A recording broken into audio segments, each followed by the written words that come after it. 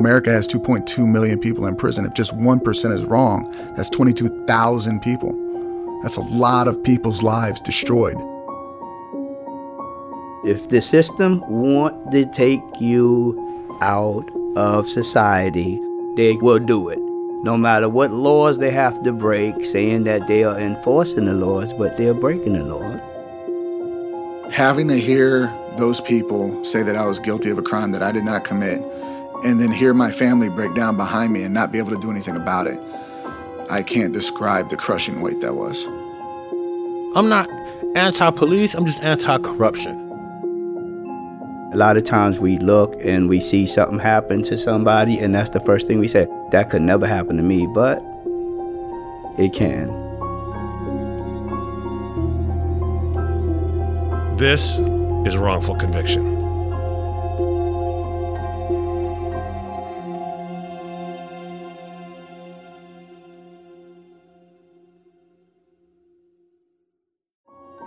Welcome back to Wrongful Conviction with Jason Flom. Today we have a very unusual, amazing group of guests. I have the honor of having the distinguished professor of government and law, Mark Howard, on the show. And Mark's been on before, and so I want to say welcome back to Wrongful Conviction. It's great to be back, Jason. Thanks for having me. And this time he brought backup. With him is one of his star students in the pre-law class at Georgetown that he teaches with Marty Tankleff. So Jessica Scarrato, I'm glad you're here. Thanks for coming. Thanks for having me, Jason. And calling in soon will be an incredible man, John Moss, who has been incarcerated for almost 4 decades for a crime he most obviously did not commit. So we're looking forward to getting his call just any minute now. Hello, you have a call from John Moss III, an inmate at Mount Olive Correctional Complex. This call will be recorded and subject to monitoring at any time. Hello? John, Hey there. I'm sorry you're where you are, but it's good to have you on the air with us and give the public some idea of what's really going on in this terrible case and in this crazy system that we have. So, John, I wanted to go back to the beginning. You grew up in Cleveland, right? Yes. Mm-hmm. And what was that like? Did you have a happy childhood? Was it difficult? Can you just paint a little picture of what your upbringing was like? Well, it was a good upbringing. I come up well. Both parents at home and both working parents. And I had 2 brothers, 2 sisters. I grew up well, you know. What did your parents do? Well, my mother, she worked in transportation of patients at the Cleveland Clinic Hospital. And my father, he worked for Cleveland Builders. You know, my parents was well providers. They took care of all of us. So then you ended up in West Virginia, which was the worst place you could have possibly been, as it happens, but you had no way of knowing that. But you had family in West Virginia? Is that what you were doing there? Yeah, my father's grandparents lived here in West Virginia. It was the reason that I had come here. You know, I wouldn't say I was the best kid growing up. You know, I gave my parents, you know, a hard time, and, you know, they thought that coming to West Virginia might do me some good. And, you know, my grandparents, they needed help.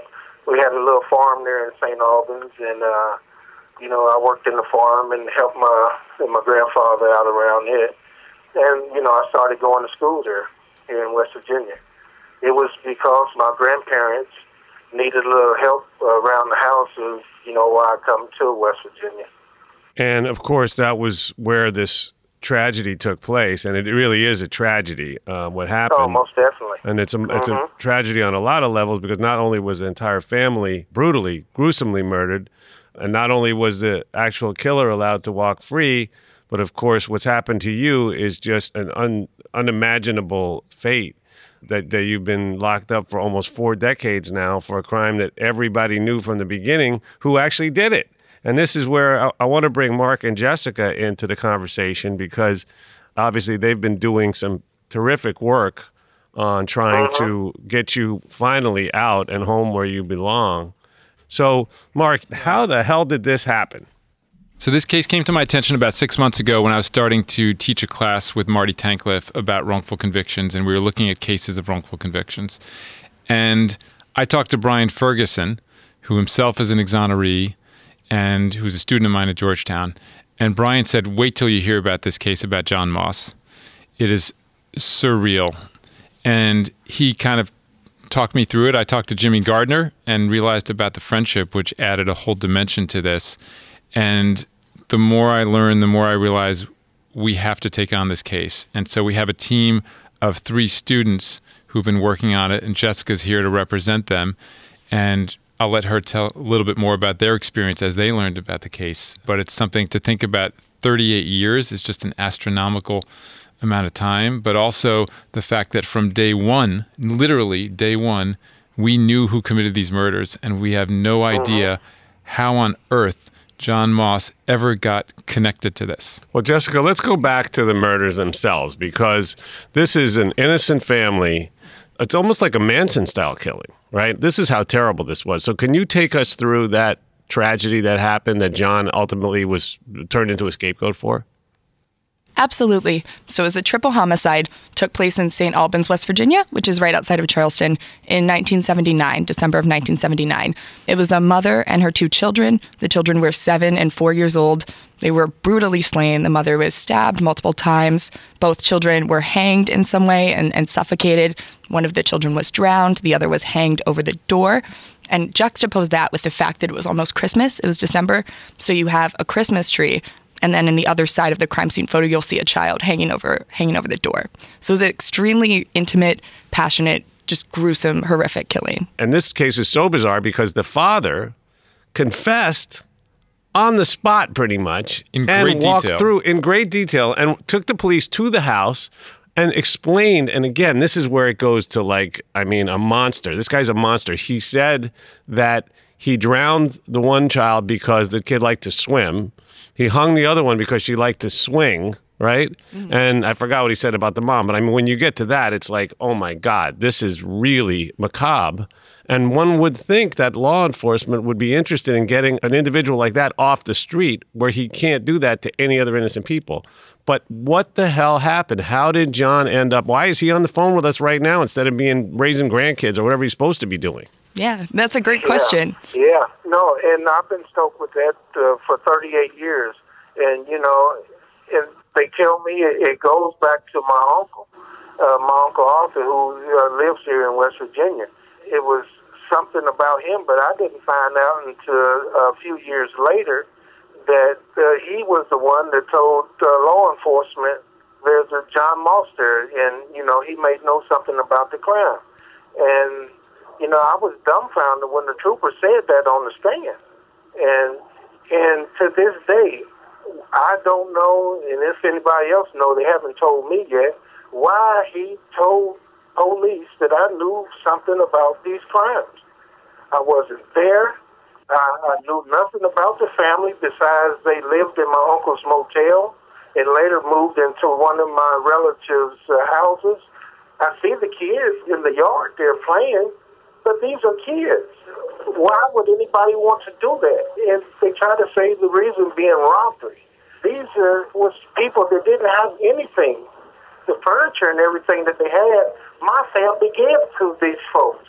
And why would I pick one of the poorest families in the neighborhood to rob? Right, that's crazy. And why would you steal furniture that you already gave to them? That's completely bizarre. Yeah. And this is so nuts, right? And let's go back to you, Mark. What the hell happened, right? Because here you had a case that was open and shut. Yep. Right? Easy. This one came with instructions, right? You have the killer going, here it is, here's what I did, let me walk you through it. He was almost like he was proud of it. That's right. And he also apparently had been abusive towards his wife. He'd said, I'd never wanted to have a family, never wanted to have kids. It all made sense. It was done. And we still don't know this, and we'll never know because he's no longer alive. Right? He did remarry the husband. He did remarry. There are some allegations that he was abusive towards his second wife, but he's no longer alive. But we don't know why the police let him go. John has no idea. I mean, we've all tried to think of every possible angle. It defies logic, common sense, common decency, obviously. I mean, you'd think, too, even if a prosecutor is so morally bankrupt that they don't care about locking up an innocent guy, or this one involved children, right? These are innocent children that were slaughtered in a gruesome manner. And so Anybody would want, any citizen, any human being would want that killer locked up forever to keep society safe. But it gets even worse because there was essentially a cover-up that came into play once they somehow got John. Now, they picked up John, who was incarcerated on another charge, unrelated, at age 17, and brought him in and beat the crap out of him and got what's probably a classic case of a false confession, with physical violence, threatening to kill him. And at some point he broke down, and that led to his conviction and the fact that it has stuck for all of these decades. So they replaced a true confession with a false confession. Right. How and nuts is that? Nothing matched the crime scene. It's absolutely clear that the person who made that false confession, John, knew nothing about the crime. And there's more in terms of the medical examiner changing his report. The medical examiner initially filed a report that stated that the killings took place at a certain time when the husband was home. And 11 months later, when they picked up John, for reasons that we still barely understand, had to do with his uncle calling in and saying that John was somehow involved, the medical examiner changed the time of death by a substantial number of hours, something that we've talked to medical experts and medical examiners, and they say they've never seen something like this before. So that suggests there was a much bigger cover-up that was involved.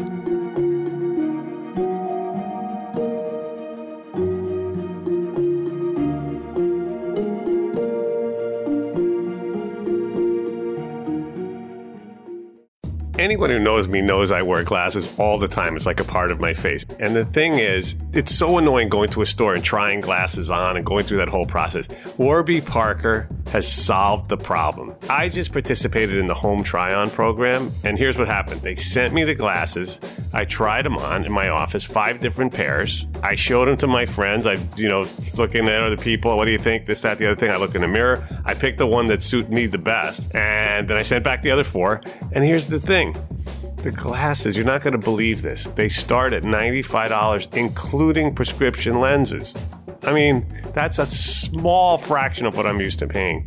And the lenses include anti-glare and anti-scratch coatings, which is super important to me for obvious reasons. Anyway, the free home try-on program works like this. You order 5 pairs of glasses, and you try them on absolutely free for 5 days. You can show anyone, and then there's no obligation to buy. The shipping is free. It includes a prepaid return shipping label. So head to warbyparker.com/conviction to take the quiz that comes before, and then order your free home try-on. And now, introducing Scout by Warby Parker. And Scout is for you people, for everyone that wears contact lenses. And here's the thing, they're comfortable, they're breathable, and they're affordable. They're daily contact lenses. They're made from a super moist material that resists drying for lasting hydration and comfort. It's everything you want from a contact lens. Order a trial pack that includes 6 days worth of contacts for only $5. Unreal. And then receive $5 off your next Warby Parker order. Learn more. Go to warbyparker.com/conviction. That's warbyparker.com/conviction. Try it today. Is there something that is interfering with your happiness or preventing you from achieving your goals? If so, then BetterHelp Online Counseling is there for you. BetterHelp offers licensed professional counselors who are specialists in issues including depression, stress, anxiety, relationships, sleeping, trauma, and more. Connect with your professional counselor in a safe and private online environment. And remember, anything you share is confidential. Now you can get help on your own schedule, at your own pace, and your own time. You can schedule secure video or phone sessions and chat, text with your therapist. If you're not happy with your counselor, also, remember this, you can request a new one at any time at no additional charge. Best of all, it's a truly affordable option. And for Wrongful Conviction listeners, you can get 10% off your first month with discount code WRONGFUL. So why not get started today? Go to betterhelp.com/wrongful. That's betterhelp.com/wrongful. Simply fill out a questionnaire to help them assess your needs and get matched with a counselor that you'll love. betterhelp.com/wrongful. Yeah, Jessica, you've been diving deep into this case now. And I've been so impressed with the work that the Georgetown pre-law students have been doing, you and your team as well as the other teams. So do you have any theory? Do you think that there was some connection between the actual killer and the authorities, that they would have wanted to protect him? It's like he was a UPS driver. It doesn't really make a lot of sense. Yeah, initially we looked for that kind of connection, something that would explain why they made this very sudden switch in focus from the person that we believe is the true killer and the person who all the evidence points to John. And it's interesting because there had been previous allegations by the father and husband that his confession was coerced. He claimed that.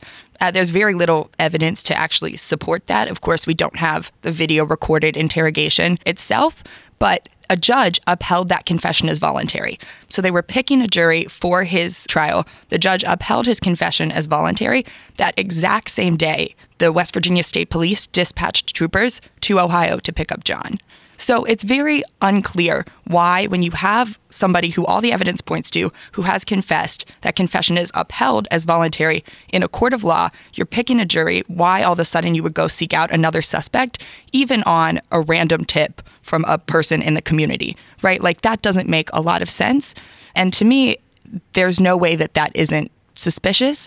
There's no way that that isn't a miscarriage of justice. All the evidence, all of the signs point to this one particular person, and they're obviously seeking out, for some reason that I don't know, another person. Well, I mean, it's hard not to think. You have West Virginia, which may be the whitest state in America, right? And you have initially the confession of the white male suspect replaced by the false confession of a black male suspect. I mean, I don't know. I wasn't there, but it sounds like that may have had some role in it. Again, it's impossible to figure out these motives because it doesn't make any damn sense. Okay, so let's go back to it. So, John, you get picked up and brought back to West Virginia. What's going through your mind? Well, we can go back farther than that. Now, when I first met these troopers, I was in the detention home on the unrelated charge. And these two troopers, the chief investigators of a triple homicide, they come to Ohio while I was in the detention home to talk to me about these murders. And they wanted a sample of my blood. And I told them I didn't have anything to hide. And if they wanted, they pricked my finger and squeezed a sample of my blood on a cotton swab. If there was a lady attorney visiting another client, came over to ask the officers what were they doing. And the troopers said they had talked to my attorneys in Ohio, and it was okay, and they would be over there later to talk to me about it. The lady attorney advised them that they should come back when my attorney was there. So when my attorney finally got there, he said he never talked to any West Virginia troopers about coming over there and getting a sample of my blood. And he went to court. Supposedly he got the blood back. But years later, come to find out, this sample of blood that these troopers took while I was in the detention home made it back to West Virginia. But my lawyers were telling me he was able to get the sample of blood back before these troopers left Ohio. But come to find out, they took this blood, supposedly, and they gave it to Fred Zane. And then I didn't find anything out about it until the Zane investigation, and that's when it come out about him fabricating and falsifying reports and everything. And this sample was never disclosed to any of my attorneys during my first trial nor my second trial. But that's how I come to meet these two troopers. And Mark, let's talk about Fred Zane for a second, because this is one of the most notorious figures in American. If there was a Hall of Fame of malfeasance in the court system, and malfeasance is not a strong enough word because it's actually criminal activity that he was engaged in, but if there was a guy who was one of the worst framers of innocent people in the country, he'd be up there, right? There's so many layers of misconduct in this. First of all, why are they coming and taking a blood sample from a 17-year-old in another state, right? So raises the possibility, what did they do with that blood? They may have actually planted it at the crime scene. Then you've got the person coming in to analyze that is Fred Zane, who's been found in at least 140 cases to have falsified blood and other forensic evidence. And probably there are countless more that we don't even know about. So here we have John, who gets convicted based on a false confession that the police beat out of him. That's classic and completely unreliable. And this so-called blood evidence that had the testimony of somebody who perjured himself and falsified evidence and is a criminal in every respect. And that's the totality of the evidence against John. And so what has unfortunately blocked John from having a chance of coming out is that Zane at the time was not the head of the office. He did all of the work in John's case, but there was a supervising person. And even though that supervisor said, I just signed off on everything Fred Zane did, the fact that Fred Zane wasn't the supervisor, he became the supervisor a few years later, means that courts have rejected John's challenge to his conviction based on the work of Fred Zane. They're somehow saying that it wasn't actually a Zane case, even though Zane did all of the work because there was a supervisor who just was a rubber stamp. And so there are a lot of people who've gotten exonerated who were so-called Zane cases, and Jimmy Gardner is one of them. But unfortunately, they're not letting John join this group, even though he clearly belongs in it. And that's just outrageous. And let's not forget the fact that Fred Zane himself was convicted, right? Yeah. That's hard, right? It is hard. In this system, for the idea that a chief serologist would actually be convicted and sentenced to 4 to 12 years in prison himself. So we have the actual real criminal is the one who falsely testifies and inculpates an innocent guy, which is John, who's on the phone with us now. It's all completely backwards. And what about the public defender? I mean, John, it sounds like just from the little bit that you've told us already, that this public defender you had was not up for the task. Well, the first attorney I had in my first trial, he was a paid attorney. My parents hired him. I didn't have a public defender until my second trial. But everybody took what was Fred Zane was doing as being the gospel. Nobody went back to check anything. After my conviction in '84, my attorney in my first trial, he made a statement in the newspaper during the Zane investigation that he had talked to one of the jurors on the elevator, and the juror told him that you had everything covered, but you just could not explain the blood. You could not explain that blood. But the lawyer, even then, nobody would go back to check out Zane's credentials, to check out any of the testing. They just took his word as being the gospel. My second trial attorney, he done nothing. He didn't do no investigative work and trying to find out if the blood was reliable, anything. The state of West Virginia wanted to do a DNA test. And Fred Zane, they called him back from Texas during my second trial. And when Zane done the DNA test in my second trial, he destroyed everything. And, I was not able to have any other lawyer, any other investigators, any other doctors, scientists, or whatever to review any of Fred Zane's work when he was doing the DNA. And he just destroyed everything. And that's why today I don't have the evidence to try to test to find out who is the real perpetrator. Fred Zane knew who he was because Fred Zane, he had the blood evidence, and when he found out it wasn't me, he destroyed everything. And my lawyers, they dropped the ball in the early years of my incarceration of questioning the serology work in my case. And Jessica, as a pre-law student and soon-to-be lawyer, you didn't get into Georgetown without having a lot of active brain cells, right? And obviously you have a big heart, but when you hear this, it must pain you to think about these lawyers just basically doing nothing. I mean, not helping their client. It's almost like a doctor just letting somebody die, right? How does this sit with you? And thinking back on it, what would you have done differently? Yeah, absolutely. And John, for that matter, his attorneys never looked for the blood evidence. That's something that we think is insane about this case, is that the assumption that every attorney from the revelation that Zane had been contaminating evidence onward has never actually gone to the West Virginia crime lab and looked for the blood evidence. And the assumption was that it was destroyed, but we don't know that. And in all 5 Zane-related Kanawha County exonerations, which is where John was incarcerated, they had found the blood evidence after the fact. After having assumed that it was destroyed, they had found it later. So it might still be there, in other words. So it might still be there, in other words. And nobody had looked for it. And obviously, it's much harder to try to find it now than it was when all these revelations came out in the late 1980s, early 1990s. And so it's so terrifying and disheartening to me that why would you not look for that? That's crazy. And it's so crazy, too. I mean, John, when you were first arrested, who was president? Jimmy Carter? So long ago. I'm just trying to give the audience a sense of how long. Oh, yeah. I think it was Jimmy. Yeah, Jimmy Carter. Yeah, a name some people listening won't even recognize. It's so long ago, right? I mean, so it's so devastating. I mean, and listen, more power to you. I mean, the fact that you're still here and still standing strong and still fighting is a great testament to your character. And so I salute you for that. And I just want you to know, I can never give up. No, you can't. I mean, I can never give up. There's so many things I haven't done, and the one thing I want to do is have control over my own life. I'm 55 years old, and not once have I been able to decide on what John Moss should do or what John Moss can't do.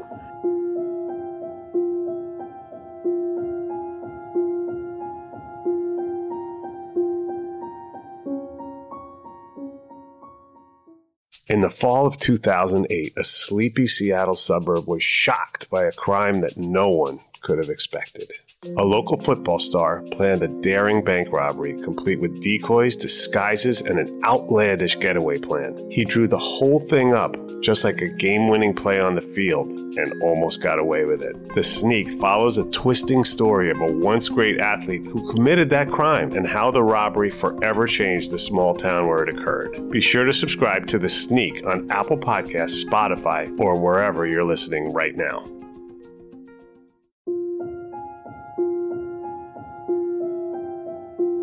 John, you've been in for 38 years. Can you tell us what is the worst thing that's happened since you've been in prison?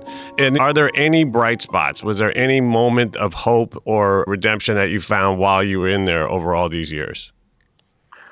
Well, the worst thing that ever happened was the loss of family. My mother passed. She was my rock. She meant everything. It was because of her that I was able to fight. I kept the fight. Then I lose my father, my 2 brothers. I lost over half my family. That's the pain of being in prison, of losing a loved one. And you can't show any support to the rest of your family. That's what makes time so hard. And the fact that you're innocent and these people are doing what they're doing to you. They won't hear your case. That's the hard thing about it. And my hope is when I see other guys that I grew up with in prison, they make it out there and start doing things like what Brian and Jimmy are doing. That's what gives me hope, that the door is not completely closed on me, that I can still get out there. And, I can live the life that I've dreamed of, that I've always wanted to have, maybe have a family. Them guys are what give me hope. And then, and what's happening now at Georgetown. Oh, man, I'm just blown over. And I tell Jessica, Maddie, and Alex all the time, and Mark whenever I'm talking to him, that, I love them for what they're doing for me. But never in all my life, in all the years that I've been locked up, that I ever thought that I would get what I am getting right now. I did not know there were still people out there that would do the things that they are doing now. I didn't know this. And for them to do what they're doing, it's phenomenal. I mean, it's just unbelievable. And I love them. I mean, I'm going to be in their life for the rest of my life. Whether they want me or not, I'm above them, But, these are the people that's helping me with my hope. Well, I can say, John, and I know I'm speaking for Mark and Jessica, that when you get out, and we're going to get you out, you'll have a new family, and we're all going to be here to back you up and support you any way that we can. We can't replace the ones you've lost, but we'll do everything we can, both to get you out and then to help you when you do get out. And I know you'll be successful and you'll have a chance on the outside to accomplish all those things that you missed out on. So, thank you. And I think we should jump to the trial itself, because that's got to be the worst day of your life, where that verdict was read and you were convicted of a crime you did not commit and sentenced to life in prison. How did you deal with it? Well, I was dumbfounded. What I could think about is my family, what I'm going to say to my family, to my mother, because, she had high hopes that I would be able to prove my innocence. Because my family is in Cleveland, I was there alone. I think one of my cousins, he might have been there, but I just felt alone. There was nobody there. The only thing was around me is a bunch of white faces. There's nobody, the judge, the jury, the lawyers, everybody. I just sat there in that court alone. It was devastating. Here I was convicted of a crime that I had nothing to do with, and they knew it. And for some reason, they want to put me away for the rest of my life. And I was dumbfounded over it. My second trial, I just knew. I knew that I was going to win. This was my second trial. But then I got to thinking about all the things that the attorney didn't do. And it was just a heavy weight. It was a heavy weight. And it's hard to describe, what they done. And, I had high hopes that I would get back in there and I would prove my innocence. But it has been over 2 decades since my last trial, and I haven't given up. I continue to fight with the help of, I call sharpshooters in here, because they know this law in and out, and with the help of a few inmates, I was able to get back in court. I even had one of West Virginia top lawyers, Lonnie Simmons, went to my father again, which I hated, for help and getting legal representation. And it didn't go the way we thought it would. Lonnie is not who the family or I thought he was. And that was a devastating blow. And, because of the money wasn't there, due process was denied to me. I just didn't understand it. And why that I was being convicted again. Why was I going through all this? And because they knew who done it. Here's a guy that confessed. He showed the prosecutors and police and the medical examiners how he committed the crimes, and he said why he committed the crimes. And there's no loving father that's going to make up a story like that because he wanted the state police to stop beating on him. There's no story to be made up. This is the truth. This is what he said. That's no story. And then come along, he takes the confession back. But they beat this kid, a black kid, in the Parkinsburg Police Detachment. But they don't want to believe that. They don't want to believe that a young kid was beat like he was, going down the highway and then at a police station. They don't want to believe that, but they will believe that this grown man, 30, 40 years old, was told and beat into making a confession. And what the cops showing how he did it is what the medical examiner said. The medical examiner said that these are the things that happened. And what had happened was what Paul Records has said in his confession. The troopers didn't know what had happened because nobody had a copy of that report. Nobody had a copy of the medical examiner's report. They didn't know that the kids was acting up. They didn't know that the kids were spanked. No, Paul Records said that in his confession. The medical examiner didn't know this until he did an autopsy. He had the food that was in the kid's stomach, the bruises that were on their body. Nobody knew this but Paul Reggets. And then the medical examiner, he confirmed it. You know, and knowing all this, and I'm sitting there in court, and they said, you done it. You done it.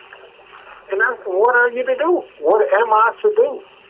So here I am, pleading, begging for somebody to come help me after 38 years. The only good news is you have an amazing team behind you now, and you have a lot. Oh, most definitely. And you have a lot of good people out here that care about you. And you know, listen, I can only apologize for society as a whole to you for what's been done. I mean, it's not gonna do much, but I can tell you that it's a disgrace. And I think when people hear about it on the show, they're going to be outraged as well, and there's going to be a lot more people that are going to want to help. What are the next steps now? Like, how do we correct this horrendous injustice? You know, a lot of the cases we talk about on the show and cases that we've covered are cases where they weren't able to find the actual killer, so they framed somebody, right? Which is totally inexcusable as well. But this one's just fucking confusing, right? It's like, you already got this. It's done. As much as I've been doing this for 25 years, I can't remember seeing anything so wrong as this. It's wild. It's just, it's like aggressive malfeasance, right? It's like aggressive misconduct because you're undoing a rightful conviction and trading it in for a wrongful conviction. You're undoing a rightful confession and trading it for a false confession. It's nuts. So I want to turn it back over to Mark and Jessica to talk about what the next steps are, and then how can people who are listening, who are hearing the voice of this incredible man who's been locked up for 2.5 times as long as he was not locked up, right? When you think about the fact that he was 16 years old when he was arrested, and now he's been in for 38 years, the math is crazy. So what are the next steps? How do we get him home? And what can anybody else do to help? Well, let me just first say that I had the pleasure of meeting John along with Jessica and Maddie and Alex at the Mount Olive Correctional Complex. And for about 2 hours, it felt like we were in the outside world in a restaurant talking to a good friend. We had an instant connection. John's a great person, caring, gentle. And I know that you can just see when you're in a prison, you see how the staff respect him. They all know he doesn't belong in there. They all know that he shouldn't be there. So it added a real human dimension to be able to meet John in person, and I think solidified our friendship and our bond, which will never be broken, and that I hope will lead to a happy ending of him coming out of prison. In terms of what to do, I mean, what we're focusing on in this class, in this project, I mean, we're looking at cases where there's not much legal hope right now. I mean, obviously, as Jessica mentioned, if we can find the blood evidence, that if it still exists, and if we can test it, that obviously could be an actual innocence claim that could lead to John getting out. Beyond that, the legal appeals process is very, very limited in general. And in John's case, there's not that much hope. So here's where we come in. We're trying to provide broad public audience and support and mobilization to understand that this was a wrong that needs to be corrected. We want to get the public galvanized. We want to get them mobilized. We want to get them pissed off. And we want to get them to force West Virginia to finally do the right thing, which is to free John Moss. Jessica, what are your thoughts? People who are listening, can they write letters? Can they call someone? What would you suggest? People are sitting there listening and they're going, I want to be Jessica. I want to do what she's doing. I get that all the time from people. I want to get involved. What do I do? What do they do? How do they help John Moss III? Yeah, the question that I was left with after examining this case for so long, and the question that I hope you as the audience are left with right now, is why would the police switch from somebody who is obviously, to us, the real killer, and go to a 17-year-old black teenager who had nothing to do with anything? And I want to pressure that question. And the same folks who were the prosecutors back then are in the prosecutor's office now. And I want to push those folks to answer that question. And I don't think that they have a good answer. So right now we have a petition up on change.org for John, and you can find that petition linked at our website. That's justiceforjohnmoss.com. So you can go visit that. We have a Facebook page, we have an Instagram, and through all of those mechanisms, you can find the phone number for the West Virginia prosecutor. You can give them a call. You can write them letters, because I want to push that question that they've refused to answer and that they've been unable to answer is, why would you let a real killer walk free for a heinous, gruesome, disgusting triple murder and put this young black boy in prison for no reason? So, Jessica, I want to give that website information again. It's justiceforjohnmoss.com. That'll take you to all the different information that you need in order to get activated, and we're going to build an army around this case, and then eventually we'll get them to back off, because that's what we do. We have a tradition on wrongful conviction, which is that every show I like to close with just opening up the microphone to you to say anything you want about anything you want in whatever way you want to. We're going to let Mark go last because he's the professor. And so we'll have the student first. Jessica, what are your closing thoughts?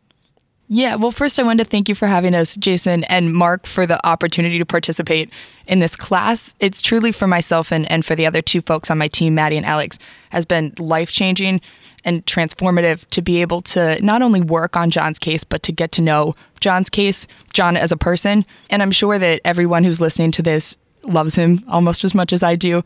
He's so compassionate and caring and warm, and it's an honor to not only be able to help him in his rightful fight to get out of prison, but to call him a friend and a close friend.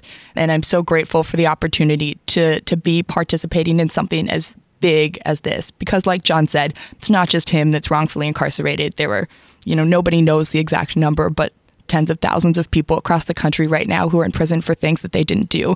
It's about reforming the system on the whole. And I can say that myself, and certainly other folks in this class, have, as a result of this project, a more solidified and a stronger commitment to changing the way that system works, to make sure that folks who are in prison for crimes are there because they did it, and we shouldn't just as a society be putting innocent folks in prison anymore.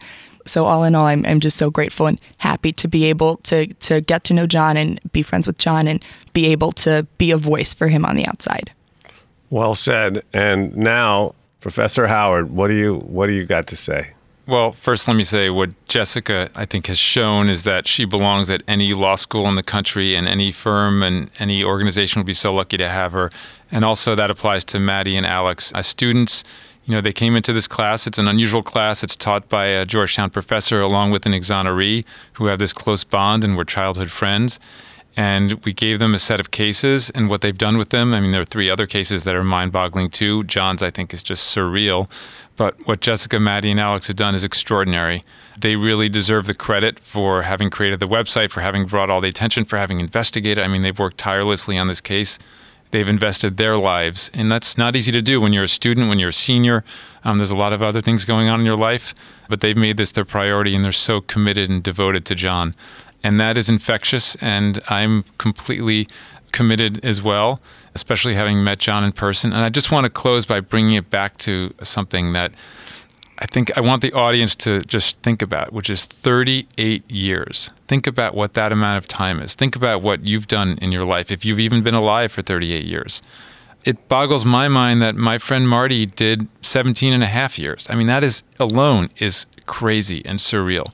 But when you think about 38 years, almost 4 decades, right, it's just extraordinary. And John, for you to be as strong as you are and inspiring and kind, you're just a wonderful person, and we will do everything we can to try to bring you out and bring you home.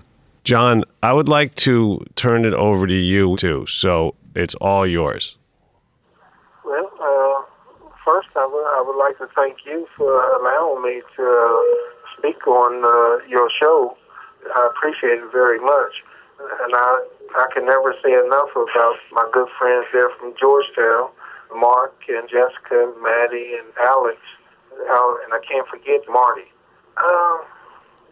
Again, the hope. I'm just overwhelmed with everything that's going on, with the attention that the guys are bringing to my case and the miscarriage of justice that has happened. It is my hope that people would reach out and continue to talk about the wrongful convictions throughout the country, not just me, but throughout the country, of guys like me, just to, well, I tell you, it's hard in time to express, you know, how I feel, what I'm feeling. Oh, James. Oh, my goodness. I really appreciate it, Jason, that you giving me this opportunity. You know, it's been hard because, you know, I don't have my family. That's what I always fall back on, my family. Getting out of here, you know, that's one of the problems I would have to face, is not having my family. When I come to prison, there were 7 of us. Now there's only 3 of us, my 2 sisters. And that's one of the things that I worry about in dealing with, you know, my family not being there. And it's going to be hard. And a lot has changed. And, you know, some people say that, John, it's going to be hard. You're going to need all kind of help. And I'm sure, I know that I would need it because the world has changed out there. You know, when I was out there, I was a kid. And now I'm a grown old man. And just one of the things is just, I like to be able to rule my own life, you know. Just thinking about you all's life out there, and it's uncomparable. And I like to have the opportunity to one day, well, drive a car, go to a movie again, go see a show. These things were taken away from me for no apparent reason.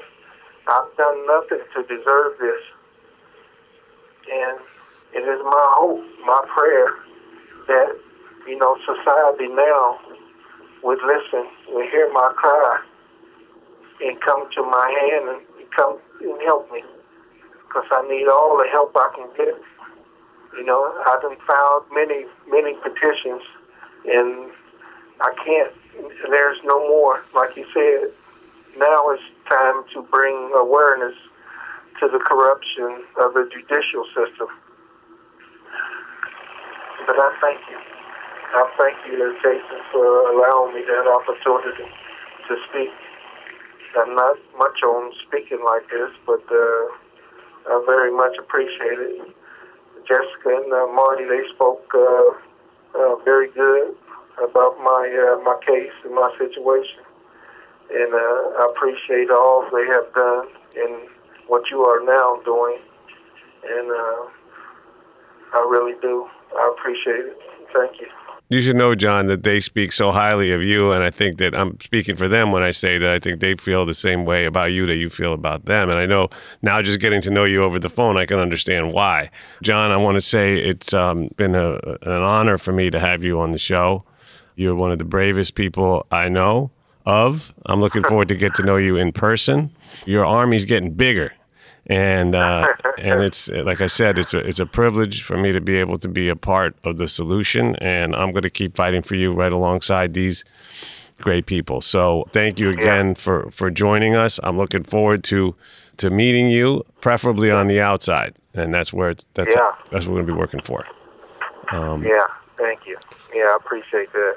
I am going to just echo what everyone has said, and also give a special thank you to Marty Tankleff, who inspires all of us in this movement every day.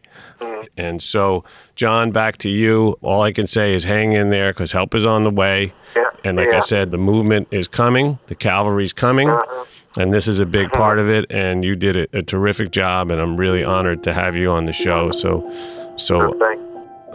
thank you. And once again, I want to thank Jessica Scarrato from Georgetown, star student, pre-law, Professor Mark Howard, also Georgetown University, and of course you, John Moss III. Thank you again for sharing your wisdom with us. Thank you. Don't forget to give us a fantastic review wherever you get your podcast. It really helps. And you know, I'm a proud donor to the Innocence Project, and I really hope you'll join me in supporting this very important cause, and in so doing, helping to prevent future wrongful convictions. It's easy. Go to innocenceproject.org to learn how to donate and get involved. I want to thank our amazing producers, engineers, and editors, Connor Hall and Kevin Wardis. The music in the show is by 3-time Oscar-nominated composer Jay Ralph. Be sure to follow us on Instagram at Wrongful Conviction and on Facebook at Wrongful Conviction Podcast. Wrongful Conviction with Jason Flom is a production of Lava for Good Podcasts in association with Signal Company No. 1 and PRX.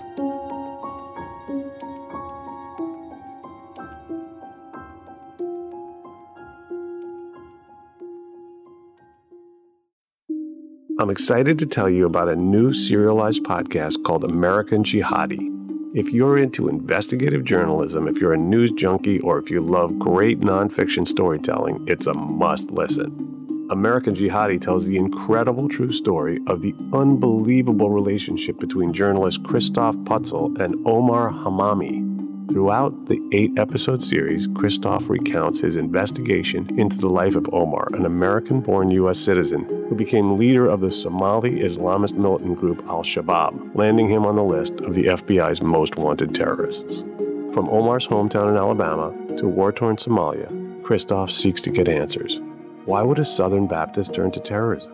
And how close should a journalist get to his source? Listen to American Jihadi, out now on Apple Podcasts or wherever you listen.